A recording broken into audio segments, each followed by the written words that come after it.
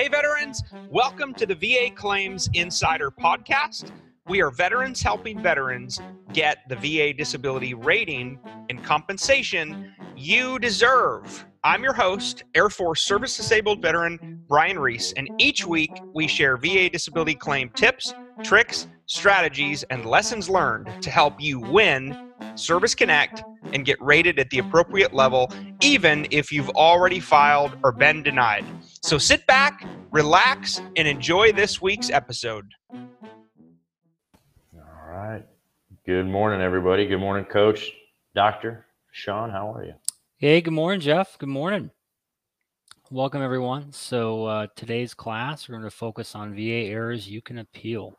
But before we get in, we're going to give everyone about 5 minutes to roll in here. So I guess to get started, just want to know the audience in the room, kind of want to find out where everyone served, when they served, and what time you served.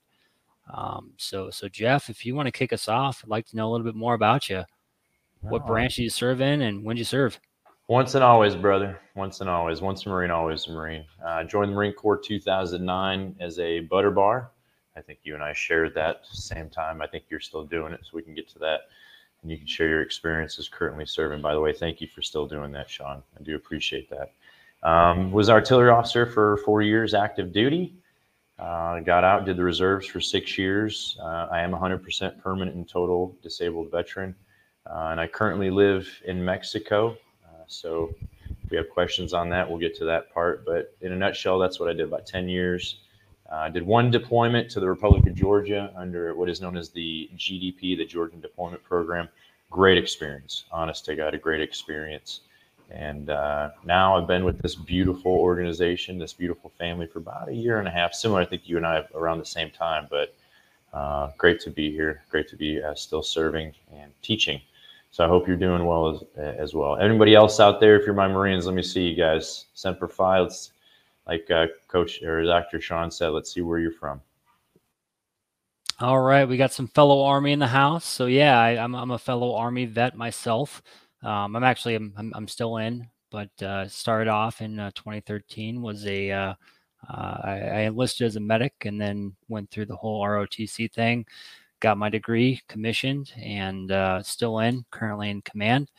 Also 100% disabled, but still serving. There's some nuance there. We can talk about at a later point. But yeah, it's great. Started off here as a client, moved in as a coach. Absolutely love VACI and taking care of veterans. It's great. Appreciate working with you. And now we got people waking up. We got our Californians starting to wake up. I saw Jorge, I saw him out there, Semper Fi. I saw the Army. I'm Army trained, like a basic Marine Corps officer, but I went to 6-month all expense paid vacation to Fort Sill, Oklahoma. I don't know if I'd call it a vacation, but it was still a good time. Lawton's great, good. Man. Honestly, it wasn't bad because we were there in the winter to the springtime, so the winds did come sweeping down the plain there in Oklahoma, so no twisters. But when I was there, it was a good time. And I see Rick Dowdy, Semper Fi, brother. Oh, I see that number. Congratulations, Rick. I'll talk to you at a different point. But hey, anybody else on here? Any branch? Air Force, Army, Navy, Air Force. We got a lot of Marines in here, Jeff. You brought a following. That is what I would call it. We're almost to a platoon. Let's see if we can get to platoon strength, gentlemen and ladies. If you're the Navy, we might need a ride. And Army, we may need a ride as well. Air Force, we might need a ride there as well. They can airlift us. But it's good to see you all. Thanks for coming and being here with us. Especialmente por los veteranos, se puede hablar en español. Mucho gusto, bienvenidos y gracias por su tiempo aquí. Tenemos clases, tenemos entrenadores para ti. ¿Tú quieres hablar o trabajo con un entrenador? Aquí es el vínculo, necesita ayuda con su reclamo. Puede comenzar gratis hoy haciendo clic en el vínculo bajo la pregunta. So if you guys are there, you need some guidance, there you go. There's that link. Man, we got everybody in here. I like this. This is what motivates me. Still motivated, still serving. All right, I see Oklahoma. All right, I see you, Jerry. I lived in Oklahoma about 6 years. I was a police officer down there in Norman. So it was good times. Good times. All right. Well, I got 11:05, Jeff. We can kick her off. If we can get the disclaimer 11:05 up, we'll get the ball rolling. All right. Let's go ahead. I'll take a read of it. You want me to read it for you? Because we already put it up. So, disclaimer: we are not accredited agents, VSOs, attorneys, or any other entity recognized by the Department of Veterans Affairs, and we are not affiliated with the VA in any way. VA Claims Insider is an education-based coaching consulting company for disabled veterans exploring eligibility for increased VA disability benefits and who wish to learn more about that process. VA Claims Insider also connects veterans with vetted independent medical professionals in our referral network for medical examinations and independent medical opinions. We're known as an IMO for a wide range of disability conditions. So thank you for that one. And just a little bit about our program. So we kind of focus on three base criteria. So it's focused on strategy, education, and medical evidence. Those are the big thing when it comes to the elite program. So we offer one-on-one coaching, strategy sessions, claim submission prep, and then preparation for the compensation and pension examination, which we can get into at a later point. So we offer 30 minutes free discovery calls, some VACI blogs, and then Jeff, I know you're familiar with the Spanish Facebook Lives. If you wouldn't mind translating for the group. No, tenemos 3 clases cada día en la semana para ti. Es una razón de educación, right? Entonces, tú sí puedes recibir uno a uno.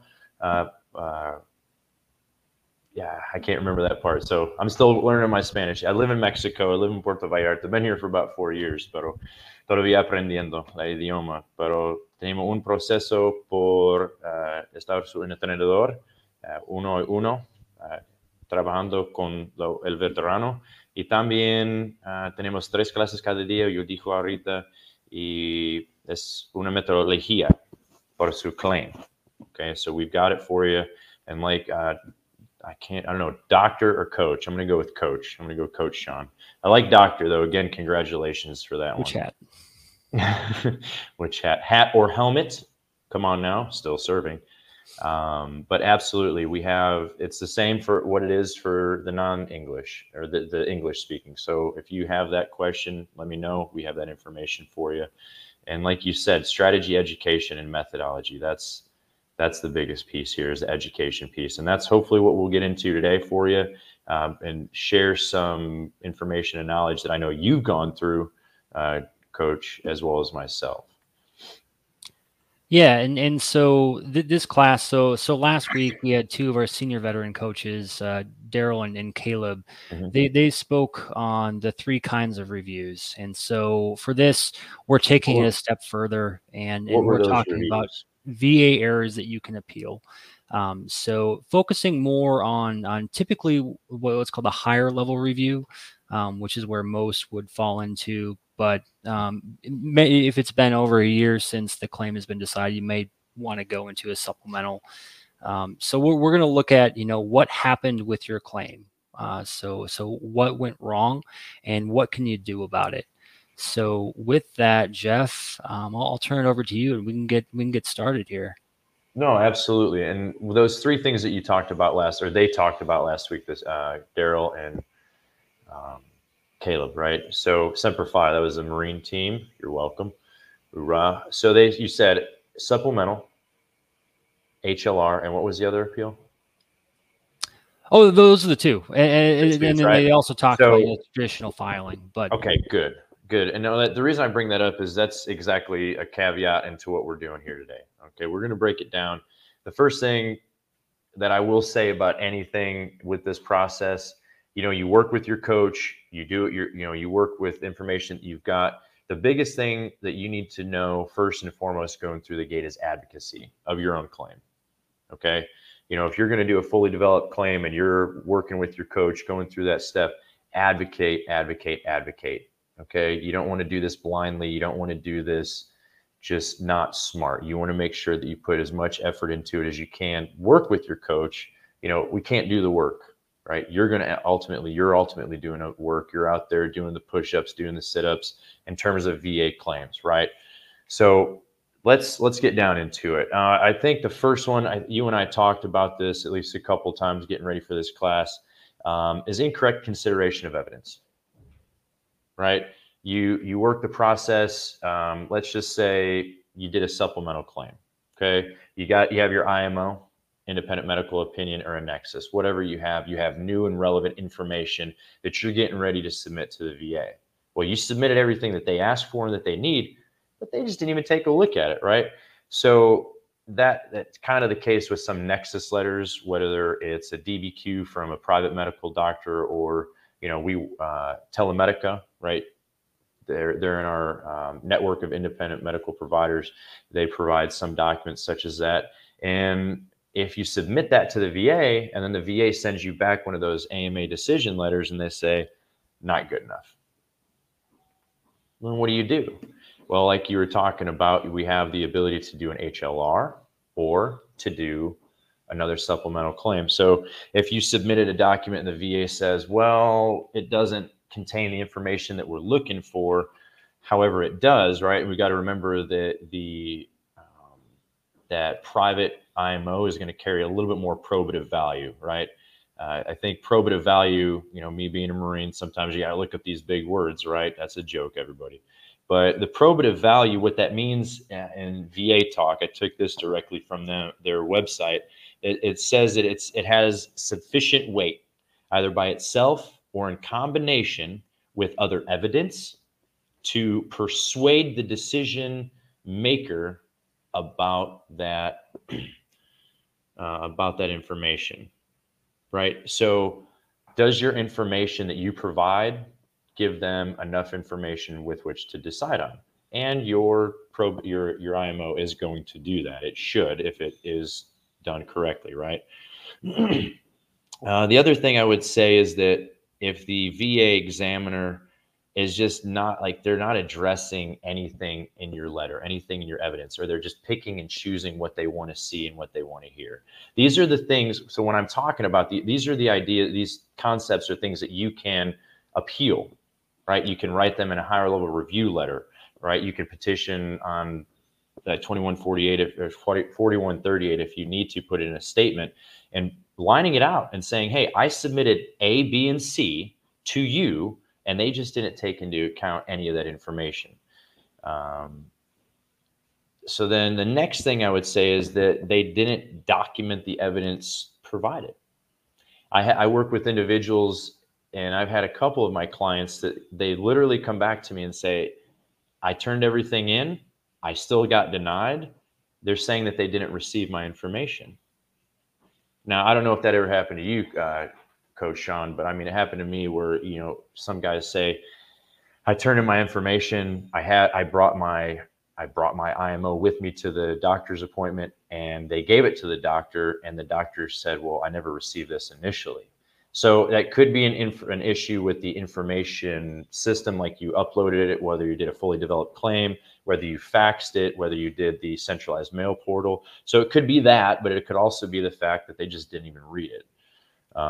So those are the first two concepts getting into it. And then also a bigger piece, this is a big piece, not getting the information that is necessary. So problems obtaining the necessary information. So going into that a little bit, what is that? I know when I did my first claim, I thought, hey, I need to submit all my medical record. And I did. I submitted all of my medical record, right? No, I just needed to submit the information that they asked for, that they're needing, right? The one that says that there's a diagnosis.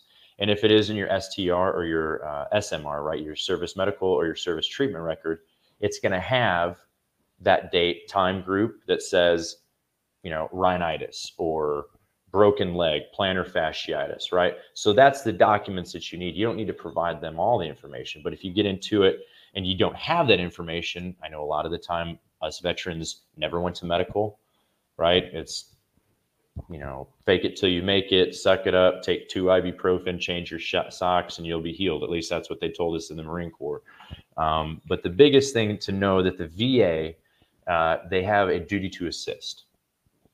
Okay, the duty to assist is they have access to your DD-214, and they have at least, if they'll try, I think they say at least 2 times to make an attempt to get your medical record if you haven't provided that to them.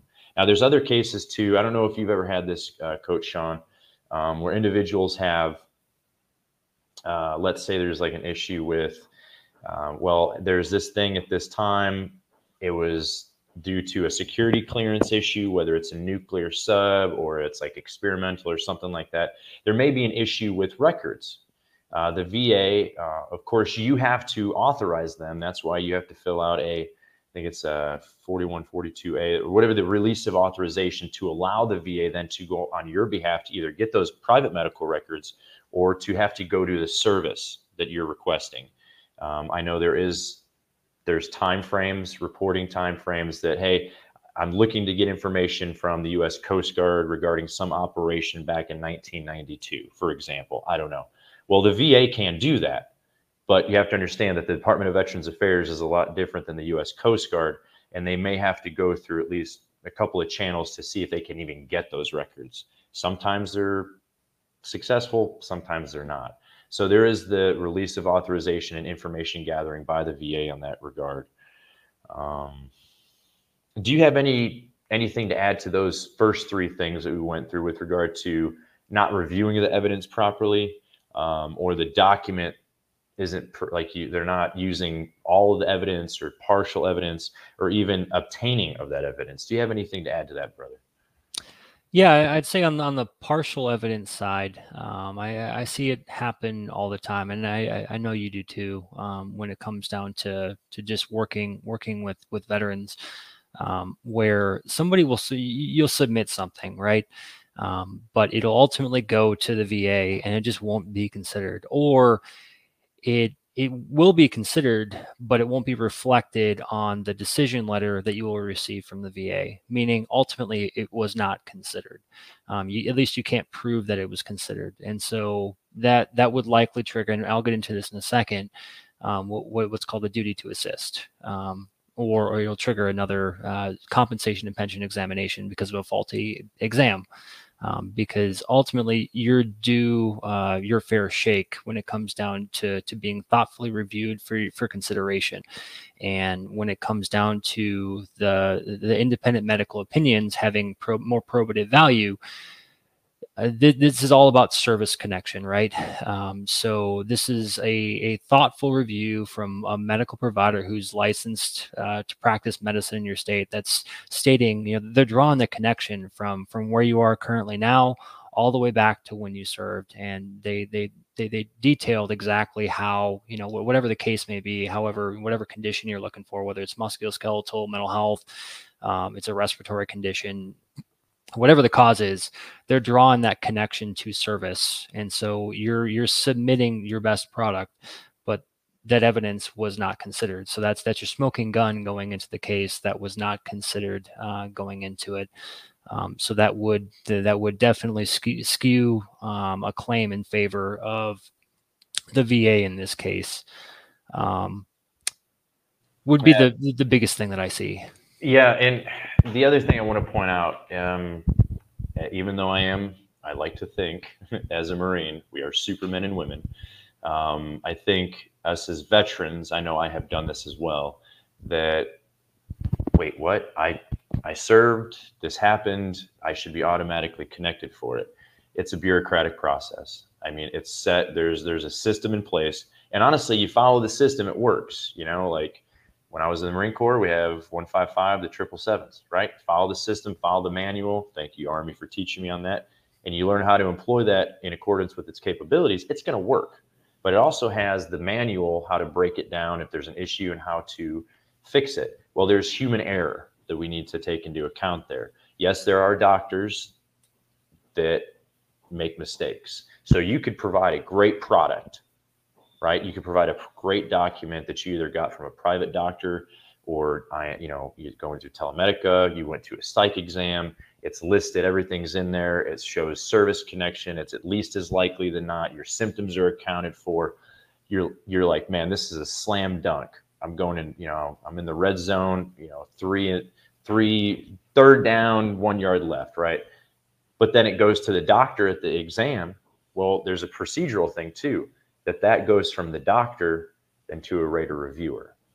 Okay. So there's levels in there, right? You can have everything that you want, but I see what you're saying. You can have all the information, the probative value, but then you can also have the human error. I just wanted to put that out there and just let everybody else know that there's that human error. So thank you for that. And then you said you're going to speak on duty to assist. Yeah, just so you brought up a great point, and the one thing I would caveat on that, and it can work both ways. So I want to state the advantage, and this is where buddy letters come in. The advantage to buddy letters is in case where, Jeff, you just brought up, you're having difficulties from in service documenting exactly what happened. So this is where you're building lay evidence through another service member who served, or service members through a time period that you would have served commonly in a certain area at a certain point in time. And so they're able to document exactly what happened, and that builds the evidence for your case.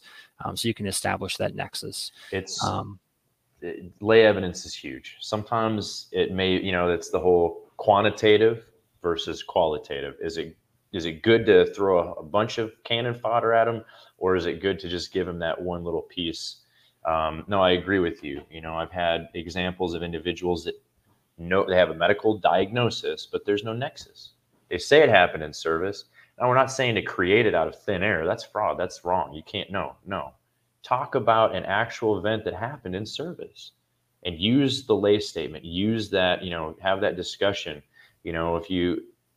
I can tell. I've never been to combat, but I can tell you I have a lot of veterans that I work with, but I also know some personal friends of mine, IED blasts. I'm going to bring it up just because you can get rated for a TBI, right? But that kind of information may not be in your medical record, especially when you're in a kinetic environment such as Iraq, Afghanistan, even as far back as, yes, Somalia, Vietnam War, Gulf War I, Desert Storm, Desert Shield. So nail is hit on the head, and the proverbial horse, I don't like to say, beaten because of PETA, but I'm telling you, those are very important. So please do not forget about your lay statements. Thank you for that, by the way. Yeah, quick disclosure on that. You can go awry with those really quickly, though, and that's why working with a coach, the whole it's value added, just so you can get a second opinion on when it would add value and when it wouldn't.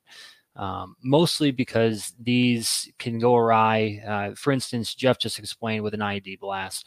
Maybe you're going for a PTSD claim because you got in some type of vehicle rollover, and so you're having a buddy lay statement to document exactly what happened.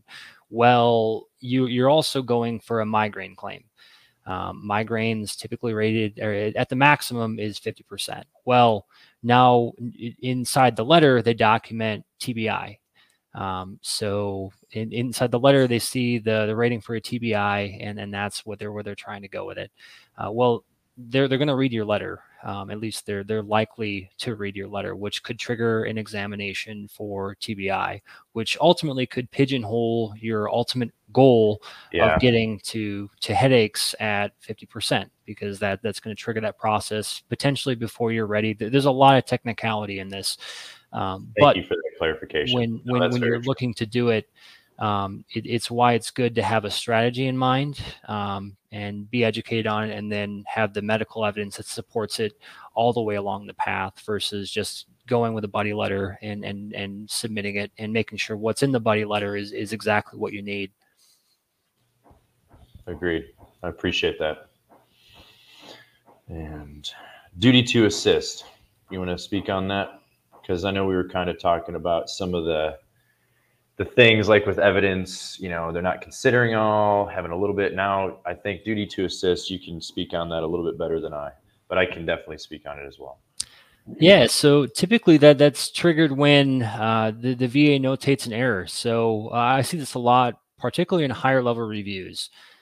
So you file a higher level review, there was an error noted in the process, and the VA recognizes it, and ultimately it's going to trigger some kind of examination, whether that's in an acceptable clinical evidence exam, an ACE exam. So they already had everything they need.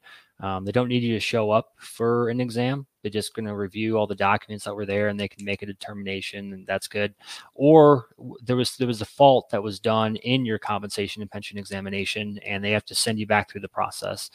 And typically, veterans are thrown off by this. At least I've seen it a lot. When they see, oh, I'm getting another C&P. Why is this happening? Well, typically your claim is denied for a reason, and it's because of the C&P.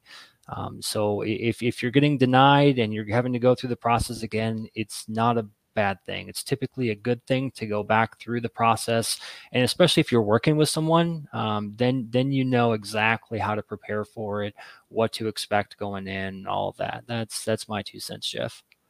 No, I firmly agree. I know the duty to assist.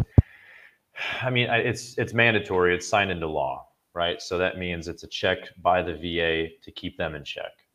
So I've got a couple of people that I'm working with. I had an individual, IMO, okay, about an actual event. He got a medal for it. So the actual event was accounted for in his the medal. Okay, it was also pictures, personal pictures from the event, and 2 news clippings. So at least 3 echelons of evidence. I kid you not. 3 months later, it's like they should have just with red denied, and I was a little. Not gonna lie, y'all. I get a little into this. This is not a job. This is a career. This is a passion. I live and breathe this every day because I'm passionate about it. And so advocating for the veteran, I said, all right, let's take a breath, take that TACP, not terminal air. I'm talking about tactical pause, take a breath and explain it to him. Like you just said, it's okay, right? There's a process. We can either submit new evidence as a supplemental, or we can take a look at what they said. We read in they didn't consider anything. So we went back and we looked, and they didn't review the evidence properly, and they only considered half of it. Here's why. If you guys read an AMA or the Appeals Modernization Act decision letter, it'll tell you why they did it, and then they'll have favorable findings. And under the favorable findings, it says conceded service connection or a stressor, right? And he was diagnosed. But that's kind of like the halfway saying, we recognize it, but not. So I said, all right, you got to do an HLR. You work, hey, as we've stated before, you got our names on there for our links. You guys can sign up with us. Even if you're not like, I'm kind of like half and half, do the 30-minute free phone call with us. And what we'll do is a part of our process and a part of our, honestly, our job is to make sure that you have the tools needed to go forward. So in that HLR, breaking it down, basing it, calling out, hey, this is what we had this is what you said, that we disagree with this until that. There's a process. I'm not going to get into it because we don't have that much time left, but that could be like another hour and a half, 2 hour long discussion for the HLR process. that. And then they submitted it. And then about a couple weeks later, no kidding.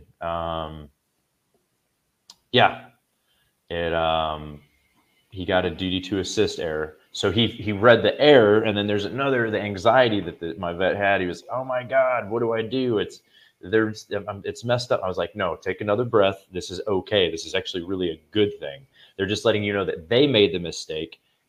Do I need to send any more? No, you're good. You're good. Just trust me. You're good. So I just wanted to, provide that one. Is David Hale. David Hale, what do you got for us?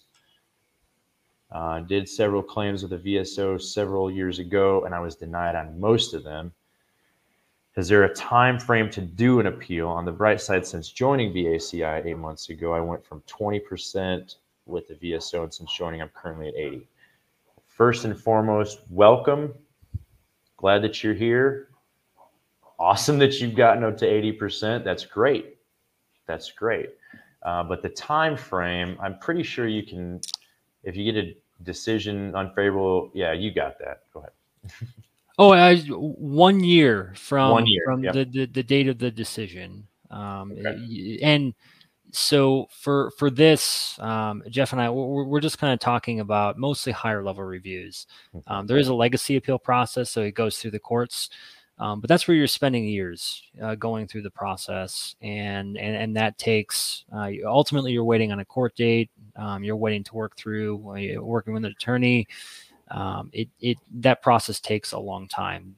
Going through the medical process, going through the higher level review, evidence is ultimately going to dictate the outcome anyways, regardless of how it works. The advantage to the legacy appeal is you're protecting your file date, and they'll back pay you all the way back. But with regard to those claims, David, and this is what I say to my clients that come with me, and hey, I've got these things, I want to go for these things. I was denied A, B, and C. This is from 2010. And what I tell exactly what Coach Jordan is saying, I say, let's take a look at what we've got. If there is credible medical evidence that you have currently, or what do you need, then we can look at that. It's about building the best claim going forward. Sometimes you might just need a nexus. If you have a diagnosis in your blue button, which is the medical record from the VA, and you need to tie that to a primary service condition so you can do a secondary service connection, but that also goes back into that SEM method that, us as coaches, or entrenadores, as coaches that will guide you on that, right? Then that's the education piece. That's what we're talking about now. So absolutely great questions. And I appreciate that shout out going from 20 to 80. So if you guys are here just jumping in, cool. Welcome home. I think this is family. So I love you all, and I appreciate working with you all thus far. I got another question for you, Sean. We were talking about, we kind of got through the HLR, the duty to assist. What about National Archives? How many times have you heard veterans say, well, they said it was burnt up in a fire? There's probably, I think we have a rampant arsonist or something at the National Archives. What about that? Do you know anything about that information, how to get that information, or if there's another way, if you don't have that information there, what can be done about that? Yeah, so unfortunately, this impacts a lot of our atomic and Vietnam era veterans, and even our Korea veterans. Anyone basically who served prior to 1973. There was a mass fire, in the 1970s that burned down a good chunk of records, and the ones that weren't entirely burnt, smoke, and they just destroyed what was there. So it became very difficult to acquire full all of the records that the VA would need typically to make or render a decision. That being said, not all is lost. So when it comes down to it, lay evidence in these cases is best. Plus, there's also a whole list of presumptive conditions for a lot of these, especially for the Vietnam era veterans, which is who's in my experience most impacted by these fires. That's a lot of who I work with, who just doesn't have access to these records. Well, thank you to their service, by the way. I know everybody, I'm going to say everybody, thank you for your service. But I mean, I think I had 3 kin or family. I'm trying to use my Eastern Tennessee.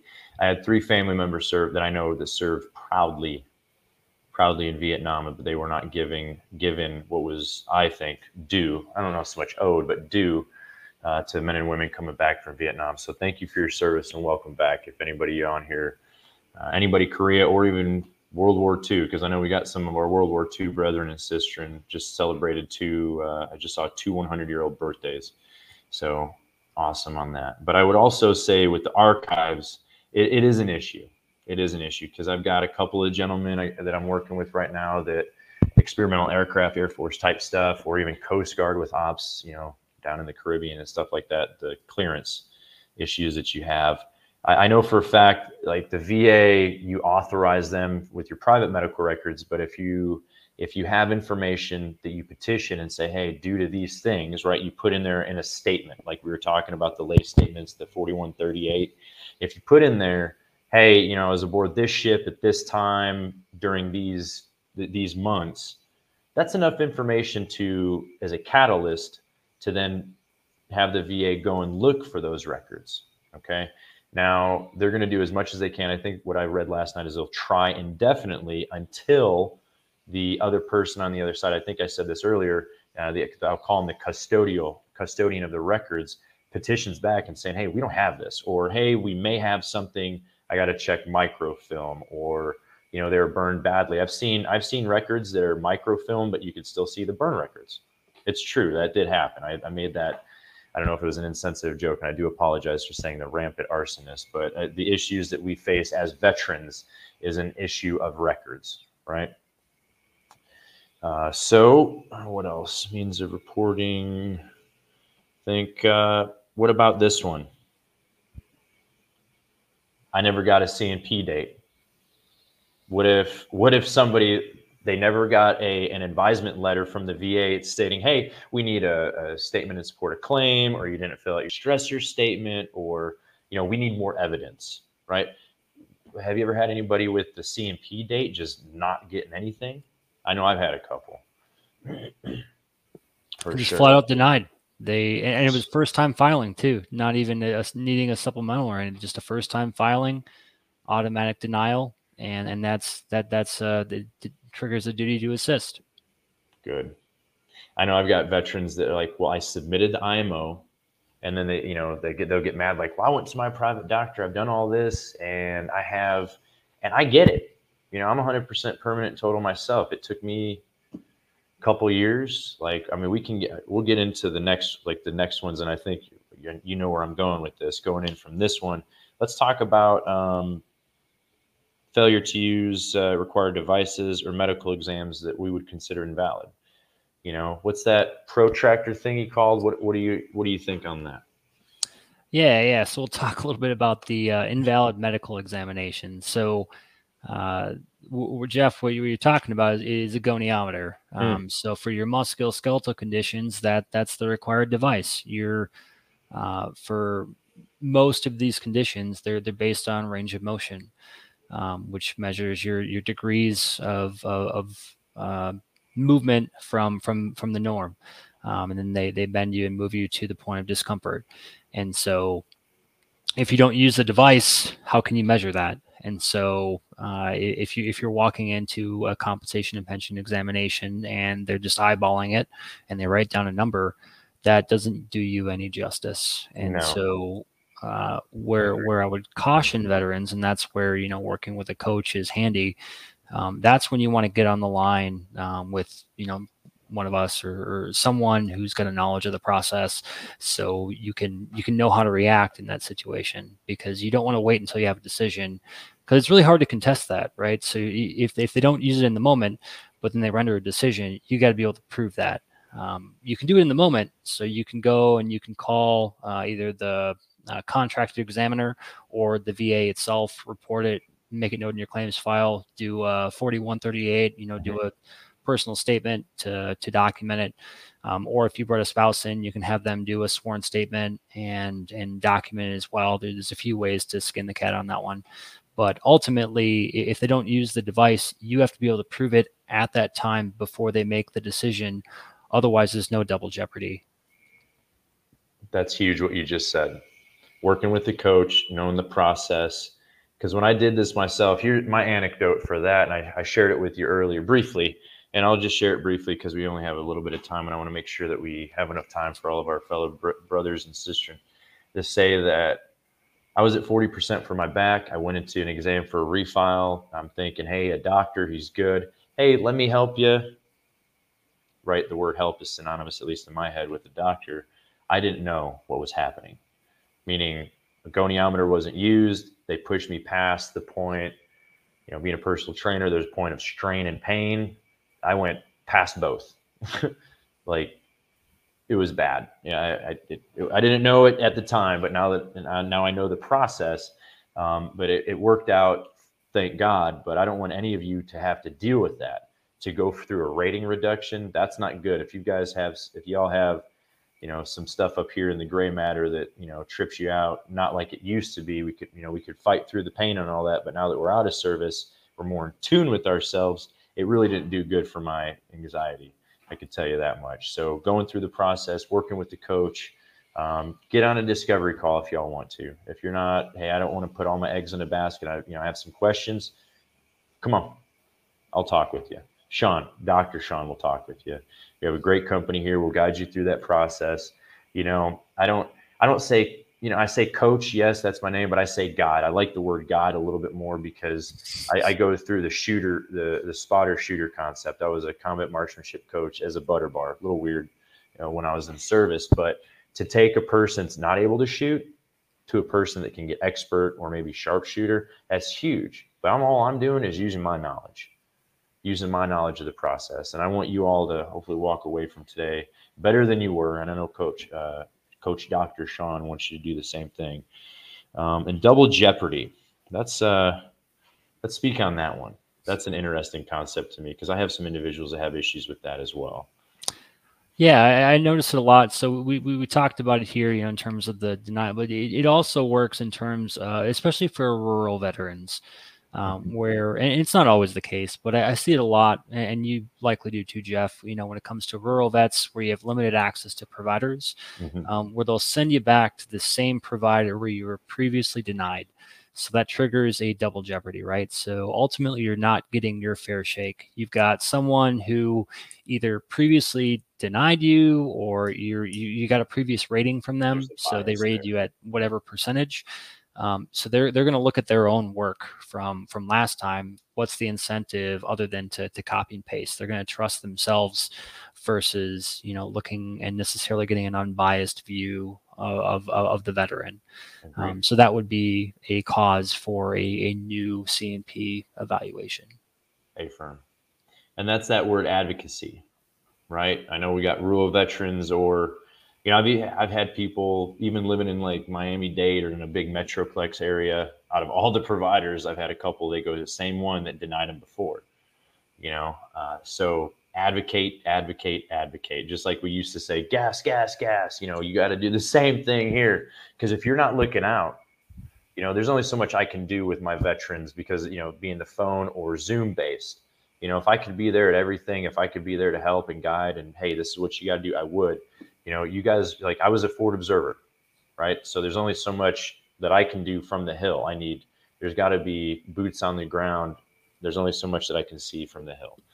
So agreed. Double jeopardy, not a good thing, especially when, that word bias that we throw out, you don't want that at all. And then we talked about assisted exams. Great on that. Process is, if you're working with us, get with us right away, not a week later, not even the next day.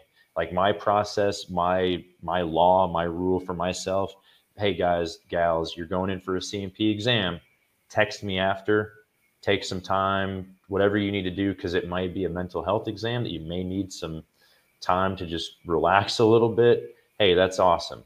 Take some time, but that day, let me know. Was it good? Was it bad? Okay, if it was bad, how? Okay, if it was bad, how? Let's get on the hook. Either the White House hotline, 855, or the 827 1000 with the VA, and then put in the required paperwork with that 4138 and get involved going. Because I've seen people get new C&P exams the next day from a bad one. Yes, you're going to have to go through you're going to have to go through it again. But the anecdotal information or the information from a musculoskeletal exam is important, and you don't want to wait 2 or 3 days on that. So, and I think we may have the last thing that we were going to talk about, failure to notify you of required evidence. What do you think on that? Yeah, I know we want to leave some time for questions, but the big thing on this, the VA has an obligation to let you know of exactly what's required for your claim. Veterans can go awry on this one. So there's two causes at fault, right? There's the VA side of it, which is where they're required to inform you of everything that's required. So I typically see this with mental health claims, particularly PTSD. You're required to, when you file for post-traumatic stress, you're required to fill out a form that documents your stressor event, which is called a VBA form 21-0781. It's just a form that documents where you went, what you did, and how you were, or what was the cause of your stressor. You know, well, what's the thing that keeps you up late at night that causes your mental health symptoms? So the VA can investigate it further. Well, they can trigger a C&P exam without it. Ultimately, they can bring you all the way through the process and deny it without ever receiving that form. Then you get denied without ever actually getting the form that was required. Or the VA can also send multiple requests to the veteran, and it just doesn't go anywhere. So I would caution veterans on both fronts. You know, if the VA is asking you for something, it's usually for a reason. However, when the VA has not asked you, that's where that decision letter is key. And that's where having someone to review that decision letter is with a knowledge of the process is helpful, because you got to be able to pick it apart on what all the requirements are. And if they didn't do their job, if you filed for something and it was not required through the process and you were denied for a very specific reason, that's where you are due a fair shake. Outstanding. No, I like it. I appreciate that. I think that's a great stopping point. I appreciate working with somebody like you, not only serving, but still knowledgeable and passionate about this just the same. So let's get to it. We got about 10 mics for some questions. We got to go all the way back. Wow, that is a lot. One love, Jeff. Well, I will say for the group, yeah, if you have questions for Jeff or I, please put them in the chat. And for the next 15 minutes, you got us here. We'll answer what we can. A lot of California residents. Charleston. I see Sedina. I love Charleston. That's a special spot in my heart down there at the French Bulldog Challenge. Beautiful. I love the Bulldog Challenge, Charleston. That was fun. Arkansas. Okay. We got some Ranger. Mark Perry, USMC. John Moore. I think you know who he is. Semper Fi. All right, let's get down to some. Have you all heard of this? Please share this with anyone who has had active duty service between 57 retirement. We can get into that. Let's see, any questions? I'm going through the questions, y'all. If you have any new questions, put them on there. So I've got one from the Jones-Lewis family. Okay. I am trying to get a Nexus letter from a doctor for sleep apnea. However, I can't see him for 2 months due to his workload. Should I wait for another doctor or go sooner? Well, Jones-Lewis family, Arkansas. Is it, so if it's sleep apnea, caution, primary service connection or secondary? And if you're part of the elite experience with us, you have access to Telemedica. Now, you have to have primary service connection to things that they can connect your sleep apnea to, right? So you get a coach, they'll work with you through that process. So I can't really, the only thing I can say is if it's a doctor that you have or you've worked with and they have history with you, that's a personal choice. Now, if you're trying to get somebody to write you a letter, you'd have to do the research in your area to see if there is a doctor that can write a DBQ or a Nexus on that. But if you do have a coach, hey, they'll guide you and talk you onto target with that one.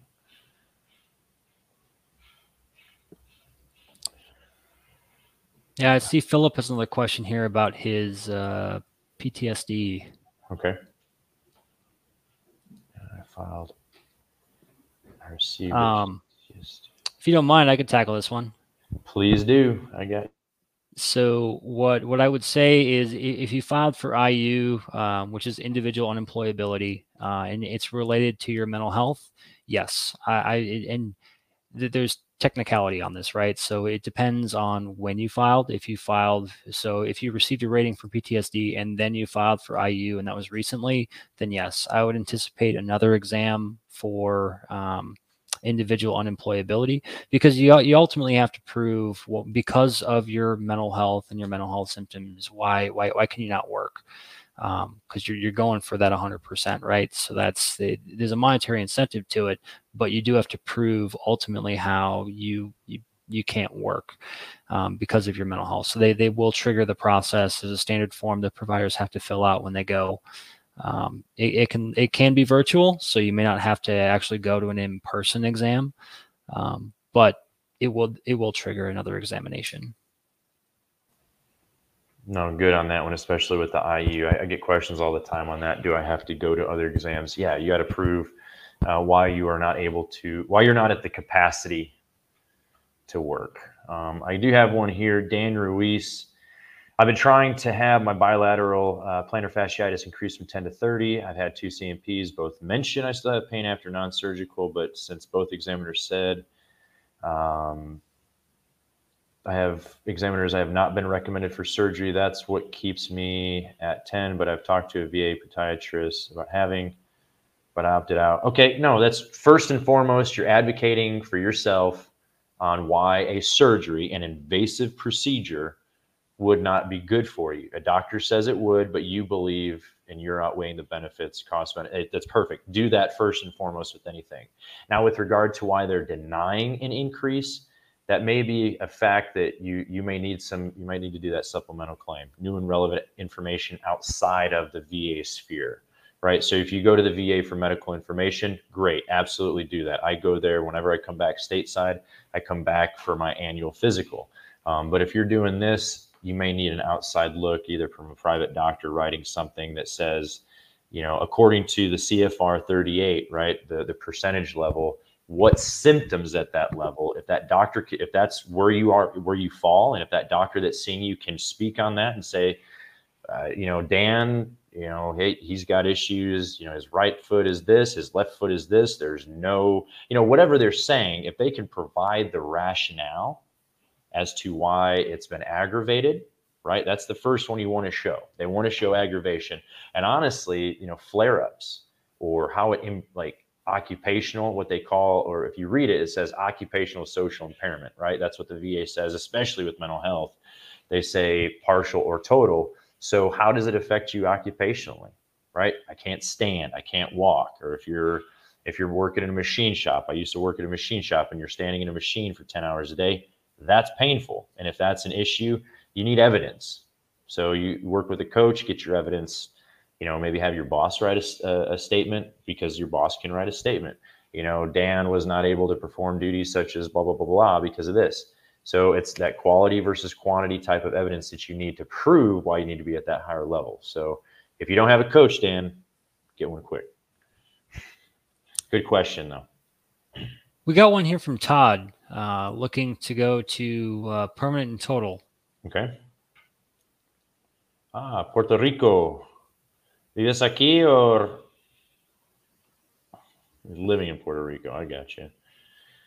They're 100% for anxiety, depression last year, but they told me they cannot put the TNP mark because I am working a full-time job. Is that true? Anything you can do? Okay, first I would say there's a difference between, you want to tackle this one or not, because there's a difference between static and non-static, and a lot of times veterans don't know this piece because, well, you don't know what you don't know. You haven't been told this.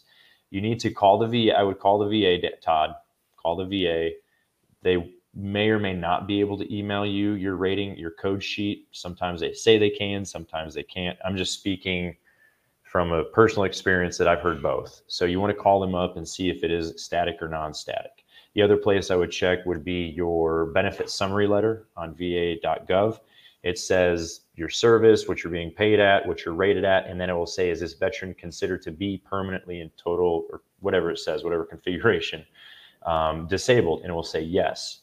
It may be that you just need to check on that. And it could be that is what you are, or it could also be, if it's non-static, that they want to, they're seeing something in their continued evaluation of you when you go to your doctor's appointments, right? That there's a reason why they're keeping it non-static, if that makes sense.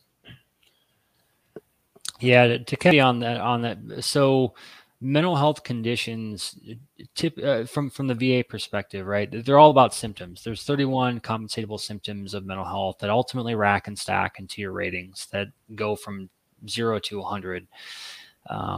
But when it comes down to it, when you're looking for the static, it's time. So you got to have multiple evaluations with the exact same symptoms over time to prove that you're just not getting better.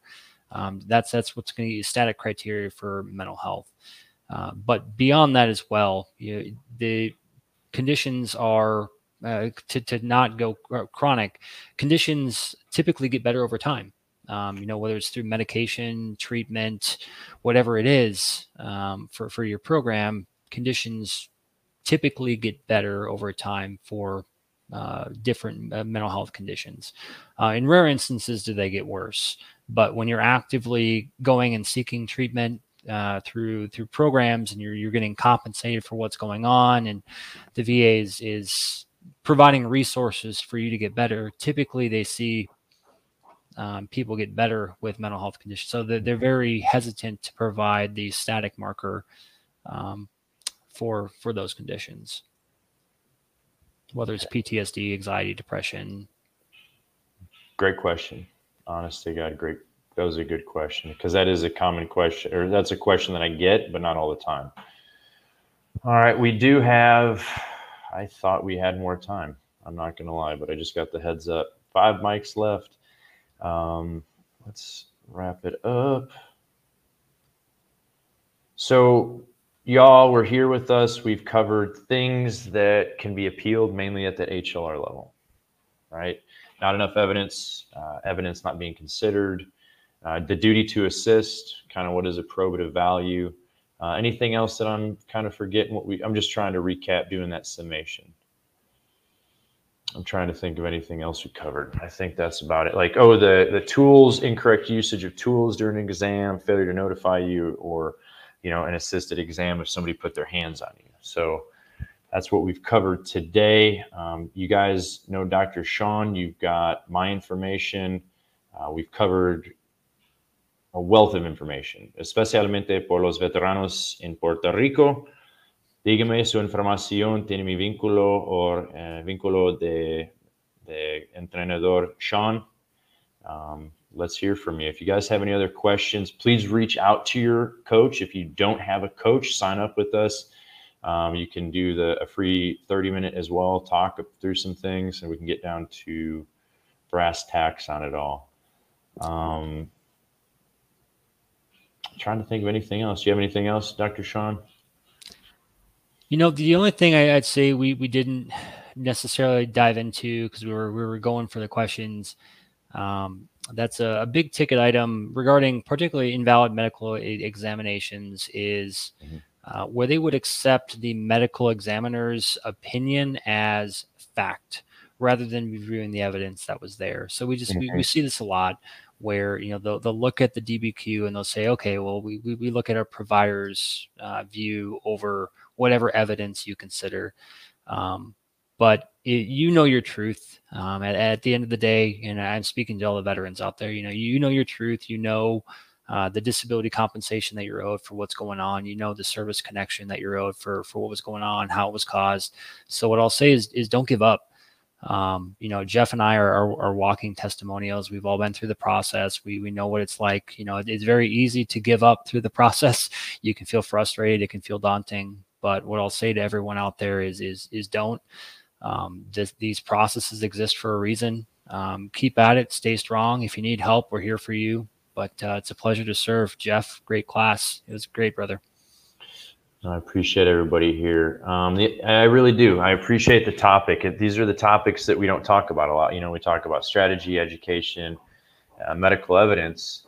We also, you guys come aboard, pretty big fan of it. Mental Health Monday. We get 3 classes a week, or a day, excuse me. We have weekly classes. We have these types of classes on different modalities. And it's nice to be able to reach veterans on such a level. We have coffee with the coaches, 0800 Central Standard Time. That's 5 hours early in Hawaii, because I have some veterans at work that live in Hawaii. East Coast, we reach all around the world. Okay, we get people coming in from all countries, expats, veterans that are living abroad. Especialmente los veteranos de Si Puede Hablar en Español.